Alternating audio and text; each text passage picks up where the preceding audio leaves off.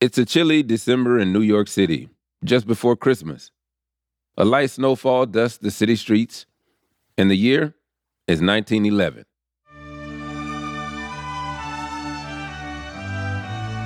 We've got Model Ts and horse-drawn carriages leaving tracks in the snow as they drive past newly built skyscrapers. Men in suits are hustling to work, and women in long skirts and giant hats are pushing strollers. You also got the young boys in pageboy hats who are passing out newspapers. Inside apartments, children are writing letters to Santa. Here's a letter from little Albert. Dear Santa Claus, won't you please bring my brother Jack, Georgie, and Archie something for Christmas? As Mama says, she's afraid Santa Claus won't be here this Christmas, as my papa has been out of work for a long time and just got a job on the new subway in Brooklyn. Christmas is a tough time for a lot of families. Kids, hopeful that Santa might stop by their homes, started writing letters to him in the North Pole and putting them in the mail. But at the time, the post office wasn't able to deliver letters all the way to the North Pole. So, the letters started to pile up every year around the holidays. And the post office had a rule about letters that they couldn't send. They would be sent to the dead letter office and destroyed. This is Alex Palmer, the author of The Santa Claus Man. News got out of what was actually happening to these letters, and as you can imagine, people weren't happy about it. The post office got a lot of bad press. The New York Times had a long editorial criticizing the fact that the post office was destroying these children's wishes. It was just such a heartbreaking idea. Whoa. Destroying the wishes and dreams of little kids? Oh no. The public demanded that the post office release the Santa Claus letters to newspapers so that they could be published. Then, maybe a kind person will respond to the letters and help Santa out. In 1912, the post office gave in. They changed their policy so that these letters could be released to a local do-gooder or charity with permission from the postmaster. The first year that this law changed in New York, nobody took it over. Nobody volunteered. So, not a single person came forward in the biggest city in the country. So did they just have a bunch of Grinches and Scrooges back then? And another year goes by, and all those letters to Santa end up in the trash again. But there was hope. The following Christmas, in 1913, a publicist by the name of John Duval Gluck Jr. stepped forward and agreed to answer Santa's mail. Gluck, a savvy businessman with a fundraising background, believed he could make an efficient letter answering system and convince people to help Santa out by buying kids presents. He volunteered to take this over, came up with this idea of basically serving as the kind of air traffic controller of Santa letters. Gluck quickly formed the Santa Claus Association, a charity that would make sure every child who wrote would get a response from Santa. Well, isn't that nice? The letters would be sorted, and then the most needy children's letters would be given to a generous New Yorker who may buy the child a gift. He pitched it as a volunteer-driven charity. And Gluck was ready to do it all on a shoestring budget. The charity wouldn't ask people for money or gift donations directly. It was devised as this low overhead, efficient system. There would be no exchange of funds. He made a big, deal out of that, not even gifts. I mean, what's not to like about that? The public and the press, they loved the idea. Gluck saved Christmas in New York. His charity even earned him the nickname, the Santa Claus Man. His idea took off. He started to see the money pour in and realized that, this is actually a really potent moneymaker. Gluck liked to help children, but it turned out he liked money and fame even more. It's just like that old famous Christmas poem. The children were nestled all snug in their beds, while visions of dollar signs danced in Gluck's head. I'm Alzo Slade, and this is Cheap, the show where we ask, is it ever okay to break the rules? This week, the con man who played Santa Claus. Merry Christmas.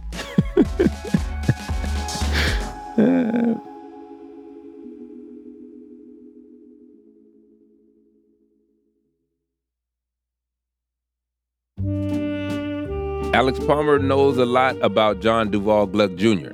because not only did he write a book about him, but Alex is Gluck's great-grandnephew. He spent years hearing stories about Gluck's life from family. Gluck was the oldest of 5 siblings. He liked to pull pranks. He really was a child at heart, just always having really wild stories to tell. He was the life of the party. Alex says he was a bit of a showboat. He was always kind of a stylish guy, very exacting about a mustache he wore, and they would always be wearing a stylish, bowler or something. In his 20s, Gluck worked for his father's business as a customs broker before he moved on to something that better suited his outgoing personality: publicity. He'd made some friends in high places, in the business community, in entertainment. He loved to be around that and liked to think of himself as a man of influence and esteem. Then one day in 1913, Gluck picked up the paper and read that the post office was changing their policy about releasing children's letters to Santa. Any individual or organization could volunteer to take them. I'm thinking that Gluck probably sat forward in his chair, straightened his bowler hat and his mustache, and thought to himself, I can do this. I have experience fundraising, and it's for the kids. So Gluck contacts the post office and says he'd take the letters, that he would be Santa Claus.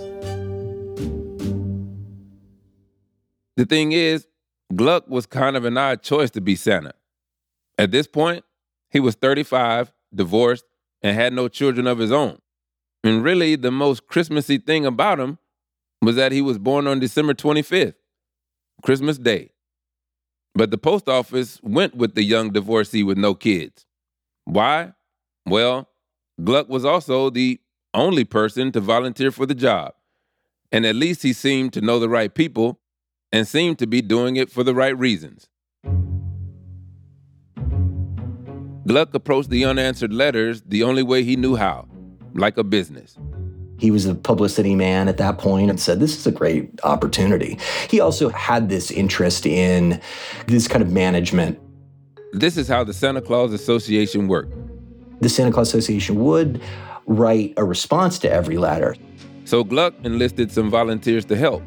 They actually had these really adorable letters from the North Pole stationery that would go to every kid that wrote. So even if the ones who didn't get answered with a present, they would at least get a little response back from St. Nick. For efficiency, there was a pre-written response that would get mailed out from Santa, and if the volunteer felt like it, they could add a little more to the note. But there was pretty much a form reply that each kid would get automatically. Gluck paired letters with volunteer gift givers. But first, there was a vetting process. But it wasn't for the volunteers.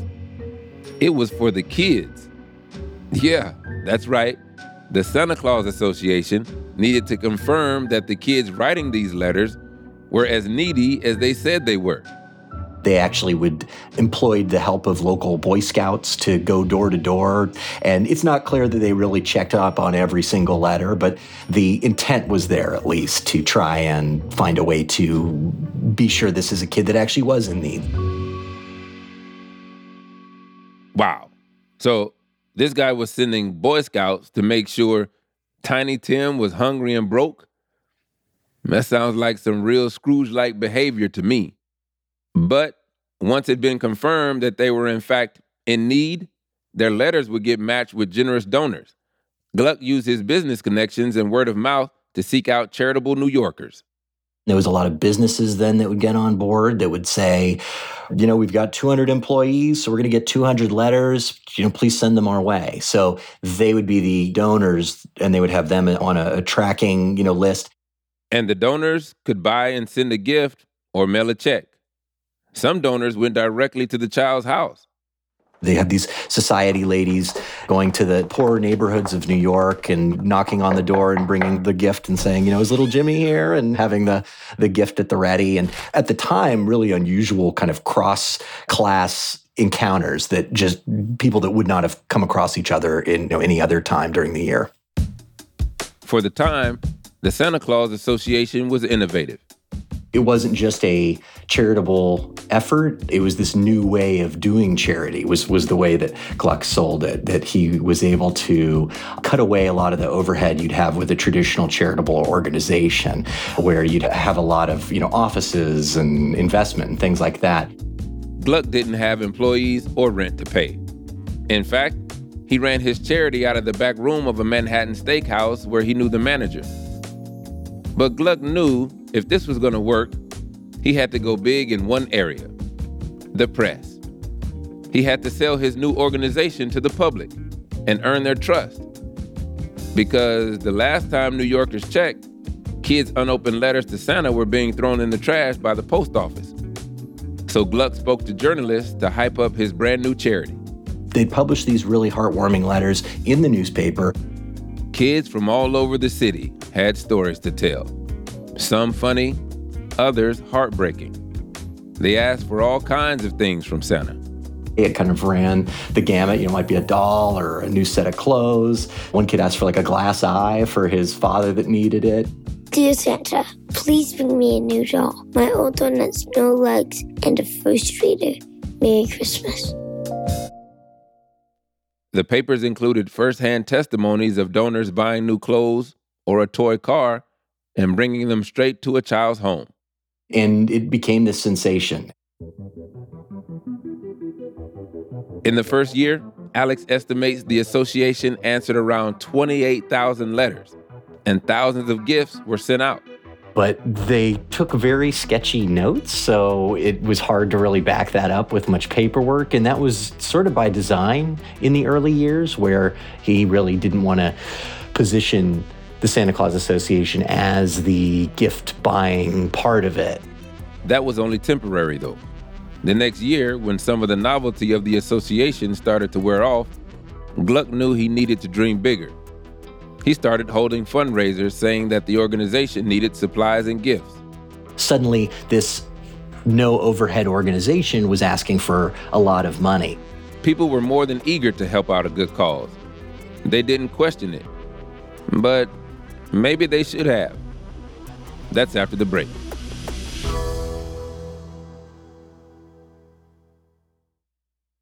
Welcome to True Spies, the podcast that takes you deep inside the greatest secret missions of all time. Suddenly out of the darkness appeared Bin Laden. You'll meet the people who live life undercover.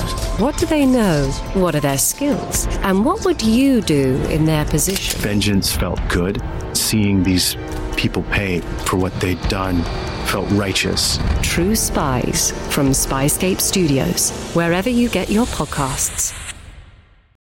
Have you ever felt like escaping to your own desert island?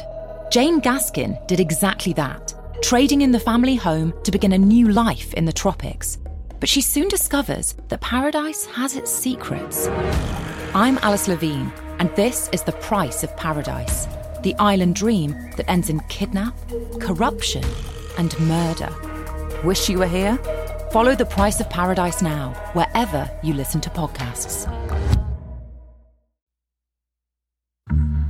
The Santa Claus Association had a wildly successful first year. It was celebrated not only for the heartwarming aspects of what the association had done, but the business innovations, the charity, creativity. It was really the concept of the association that caught a lot of attention. And then Gluck grabbed that opportunity to raise his own profile. John Gluck started rubbing shoulders with some of the bigwigs of the time. There was a benefit show for John Barrymore starring in a Broadway show, and that the night's ticket sales all went to the Santa Claus Association to cover for postage. Politicians got involved with the charity. The governor of New York himself, Al Smith, put his support behind the association. By the second year, the charity had grown to several hundred volunteers. Gluck had to move his headquarters out of the steakhouse. From then on, the organization would be hosted by a new vendor each year. Once it was in the Hotel Astor in New York City's Times Square.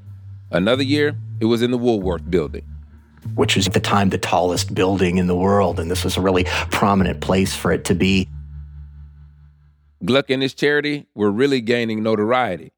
But despite the fact that the charity prided itself on low overhead and people giving directly to the children, Gluck started asking for money. It started with needing funds for postage. They claimed they needed, I think it was just like $1,000 for postage, which was pretty excessive already. The benefit show brought in $3,000 just on its own. So there's already these questionable numbers that would be raising far more money than it would actually need. Then the organization came out with a newsletter called the Santa Claus Annual that people could pay a subscription for. It mostly talked about all the great stuff the organization did that year, and included photos of all the prestigious donors like the Astors and Vanderbilts who pledged their support for the association. Gluck also started a gift-buying committee. Instead of donating gifts, people were asked to donate money and the committee would buy the gifts. Each year, the personal shopping committee would spend thousands of dollars buying children toys. They also started to pay salaries to group leaders, about $4,000 a year. I don't know that he had walked into this originally expecting this to be a big cash cow. I think he thought that this was a great opportunity for publicity, which seemed to be as much on his mind as cash making, and that actually would do good things. But once he started to see the checks that were getting cut, he started to find other ways to generate more money. And once he started realizing how easy it was to generate that money, well, he started to pocket a little bit. Well, I am doing all these good things for these kids, so maybe, if I'm asking for a little extra, maybe I'll just take this little perk here and perk there. Gluck plotted all kinds of money-making ideas for his charity. Then in 1915, he came up with his most ambitious fundraiser idea to date. Gluck felt it was time for his charity to get a building of its very own. None of this building hopping every year. Gluck announced that they would be building an official Santa Claus Association headquarters right in the center of New York City. And it would be ordinary by no means. The building would be made entirely of white marble. On the exterior, there'd be different versions of Santa Claus from all over the world.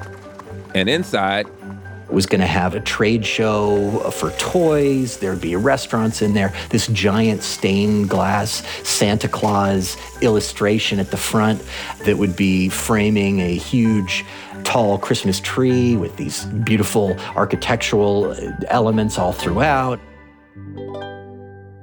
Really? That's one hell of a building for a seasonal letter writing charity. But Gluck was ready to expand the association into a year-round event. The first floor of the building would be offices for the organization and other participating charities. There would be a children's library and an auditorium that would put on plays and host lectures for children. The second floor would have a massive market with toys from all around the world.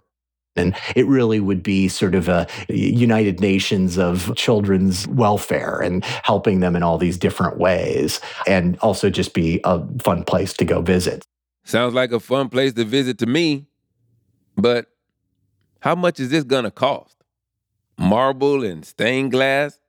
That's not cheap. Unfortunately, it would also have a price tag of $300,000. Whoa, $300,000? That's like over $8 million today. And where did Mr. Santa Claus man think that money was gonna come from? From generous donors, of course. Gluck meticulously laid out the details of this massive project to the press. He detailed how he lined up a realtor, builders, and how he commissioned architects. Gluck believed that the proposed Santa Claus building would become a national monument. And the public ate it up. And checks started, pouring in for this. And the Santa Claus man, well, he started to look and move a little different. He started to live more elaborately. He bought a new place in New Jersey that was, kind of a nicer place. He started driving nice cars. Kind of just keeping that lifestyle funded was where certainly would have been more expensive than what, a small-time publicity man or part-time customs broker would have been able to afford. Now, you'd think people would start asking questions when they saw the founder of a nonprofit charitable organization driving a flashy car. It really took a while for people to start questioning it, and many people didn't question it ever during the whole organization's run. When it started to unravel was when some of Gluck's other schemes, he started to use the Santa Claus Man playbook with other charity organizations. Now, the Santa Claus Association only operated for 1 month out of the year. Gluck had 11 months to figure out what to do until the next Christmas season. He needed a side hustle where he could continue scheming. But it would be the beginning of the end for the Santa Claus Man. Sick of being upsold at gyms? My guy, you're currently a base member? For $90 more, I can upgrade you to our Shred membership. For $130 more, you'll be a Swole member. And for just $300 more, you'll reach Sweat Platinum. At Planet Fitness, you'll get energy without the upsell. Never pushy, always free fitness training and equipment for every workout. It's fitness that fits your budget. Join Planet Fitness for just $1 down and $10 a month. Cancel anytime. Deal ends Friday, May 10th. See Home Club for details. Everything was going so well with the Santa Claus Association that John Gluck was ready to get involved with another charitable cause. It was 1913, and the nation was on the precipice of war, World War I. There was a fairly new organization that taught young boys survival skills and civic duties. It was called the Boy Scouts of America. But with the nation on the brink of war, people criticized the group for not including military training as part of their roster. They were considered unpatriotic. So a rival youth organization was formed called the United States Boy Scout.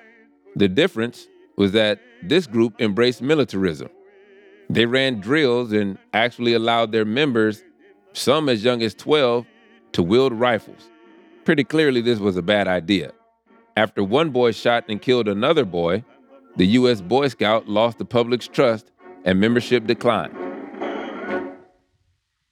In 1914, after the Santa Claus Association's first successful year, Gluck stepped in to help the U.S. Boy Scout with fundraising. He helped their publicity by appealing to people who valued patriotism. Don't you want to help young boys train for a future in the military? It's their duty. Donate today. He was directly competing with a very powerful, legitimate organization. Problem is, the United States Boy Scout, as you can see and hear, was very close to the recognized Boy Scouts of America. People could hardly tell the difference between the two, and Gluck naturally took advantage of that. As it turned out, a lot of these fundraising schemes, things like reaching out to high-profile people, asking people to donate to this good cause, and blatantly kind of blurring the difference between them and the Boy Scouts of America, kind of intentionally causing confusion between which organization was the legitimate one.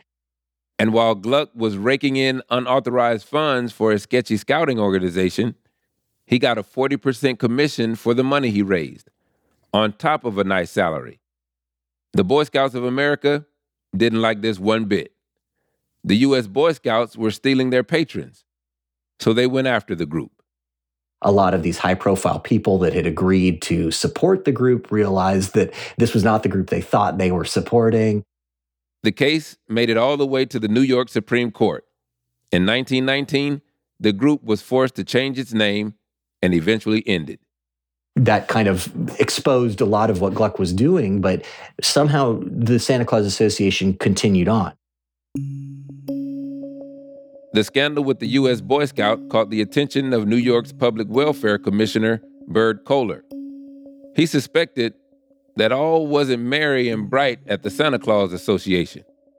He was a very exacting, tough guy. He was overlooking not only the city's charities, but also public welfare hospitals. Things at the time were a bit of the Wild West. Back in the 1920s, charities didn't have a lot of regulation.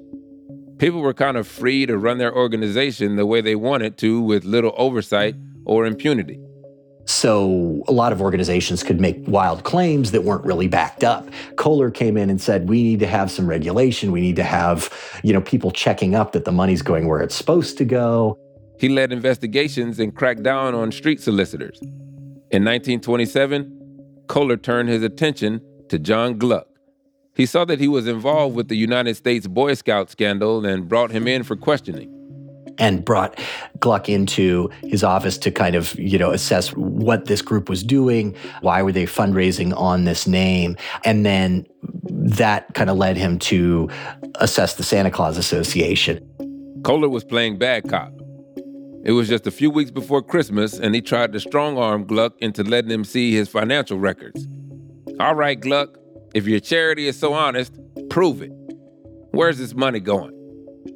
But Gluck was a tough nut to crack. He wasn't going to let some hard-ass accountant ruin his most lucrative season over some bureaucratic BS. Gluck got his journalist friends to attack Kohler, but the bad press didn't work. Kohler got his hands on the books anyway, and what he found was a lot of shoddy record keeping. There was money coming in, but where it was going was sort of suspicious. Kohler discovered that the group brought in over $100,000. But nothing was written down about where the money went. There were lists of employees and salaries, but it wasn't clear what these employees were doing. And then so much money going to this gift-buying committee where they weren't really tracking what gifts were being bought. Worst of all, the Santa Claus building that was supposed to be this epic monument, the group had records of accepting donations for its construction, but the thing was never built.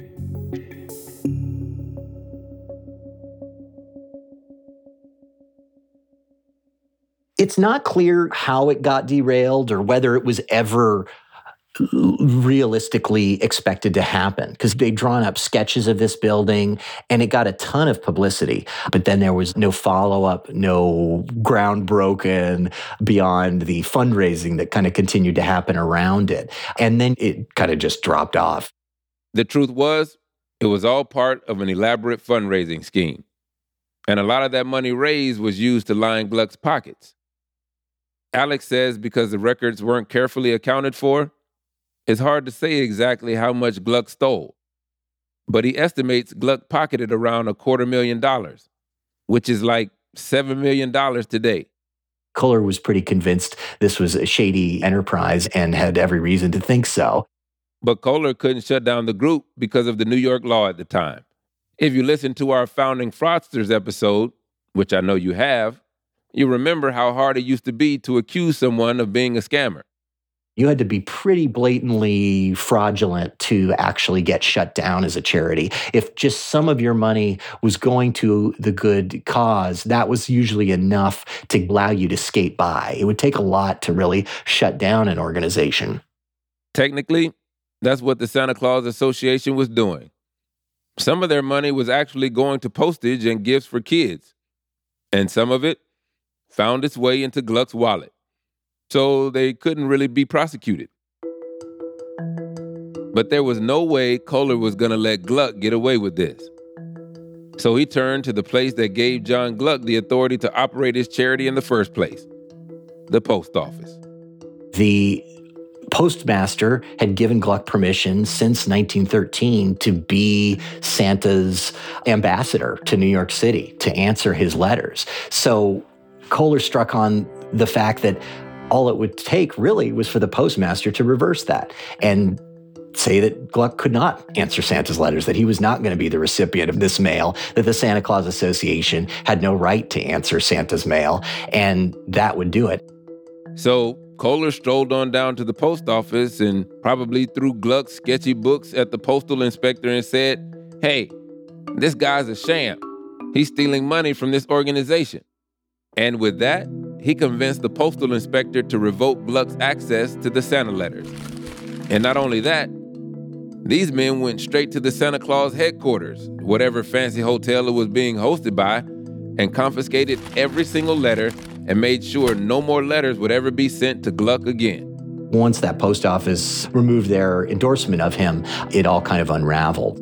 After a 15-year run, the Santa Claus Association was shut down in 1928. But Gluck got off easy.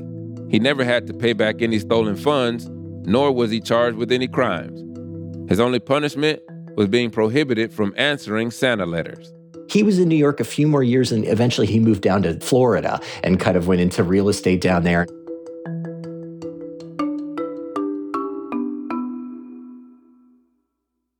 The post office realized they couldn't risk something like this happening again.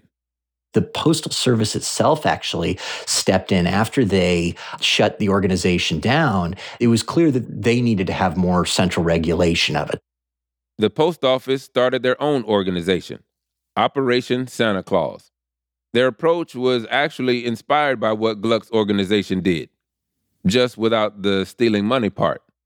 The U.S. Postal Service ended up following that sort of crowdsourced approach where you can come, get the letters, sit down and, look through a handful of letters and find the one that speaks to you and go out and buy the gifts and mail it yourself and kind of play Santa.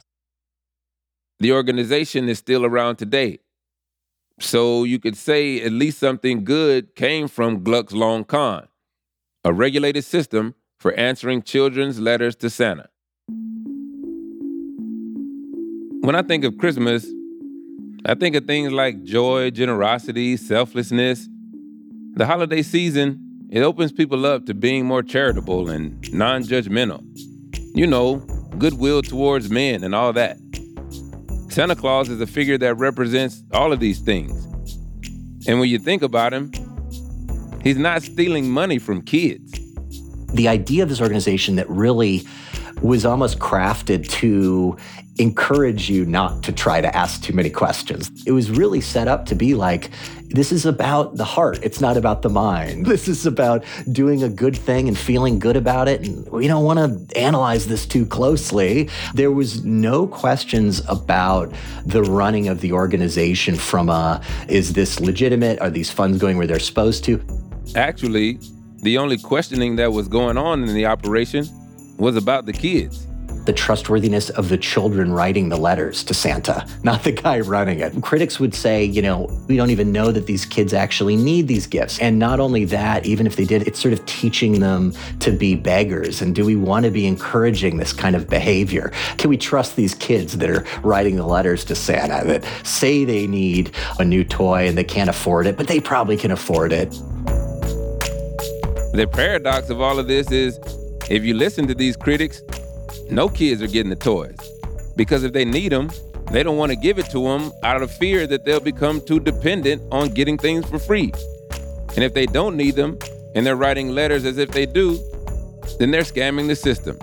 And they definitely don't get the toys. But why are we looking at the kids in the first place? Because here, the founder of a charity was stealing money in plain sight, and nobody was asking questions about him. There were no Boy Scouts coming to his door or critics questioning how he runs his charity.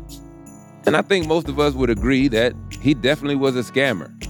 He took the spirit of Christmas, the figure that represents Christmas, and used it to manipulate folks into giving, which some of it went to the kids, but a lot of it went to lining his own pockets.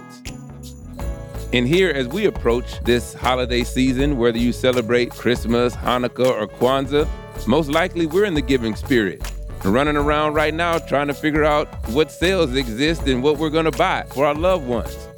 We're open emotionally. We want to give to people that we care about, even strangers. So the thought of someone taking advantage of that is unspeakable. Now, I got to say this. Folks, don't let this slick scammer from over 100 years ago put a damper on what's supposed to be a joyous and cheerful season for all of us. So whether you're by yourself and even if you don't celebrate it, it's in the air to be nice to each other, kind to one another. So from all of us here at Cheat, Something Else, and Sony, we like to say happy holidays.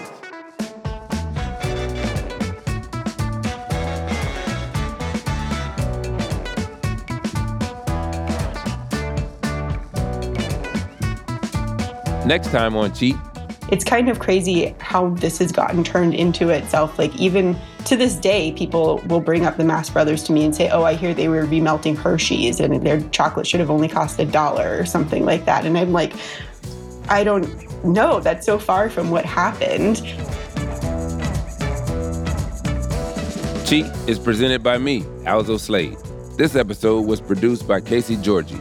The executive producers are Lizzie Jacobs and Tom Koenig. The series editor is Megan Dietrich. The original idea for the show was developed by Tom Fuller. Engineering and sound design by Sam Baer. Our production coordinator is Ike Egbatola. Special thanks to Sony Legal Team.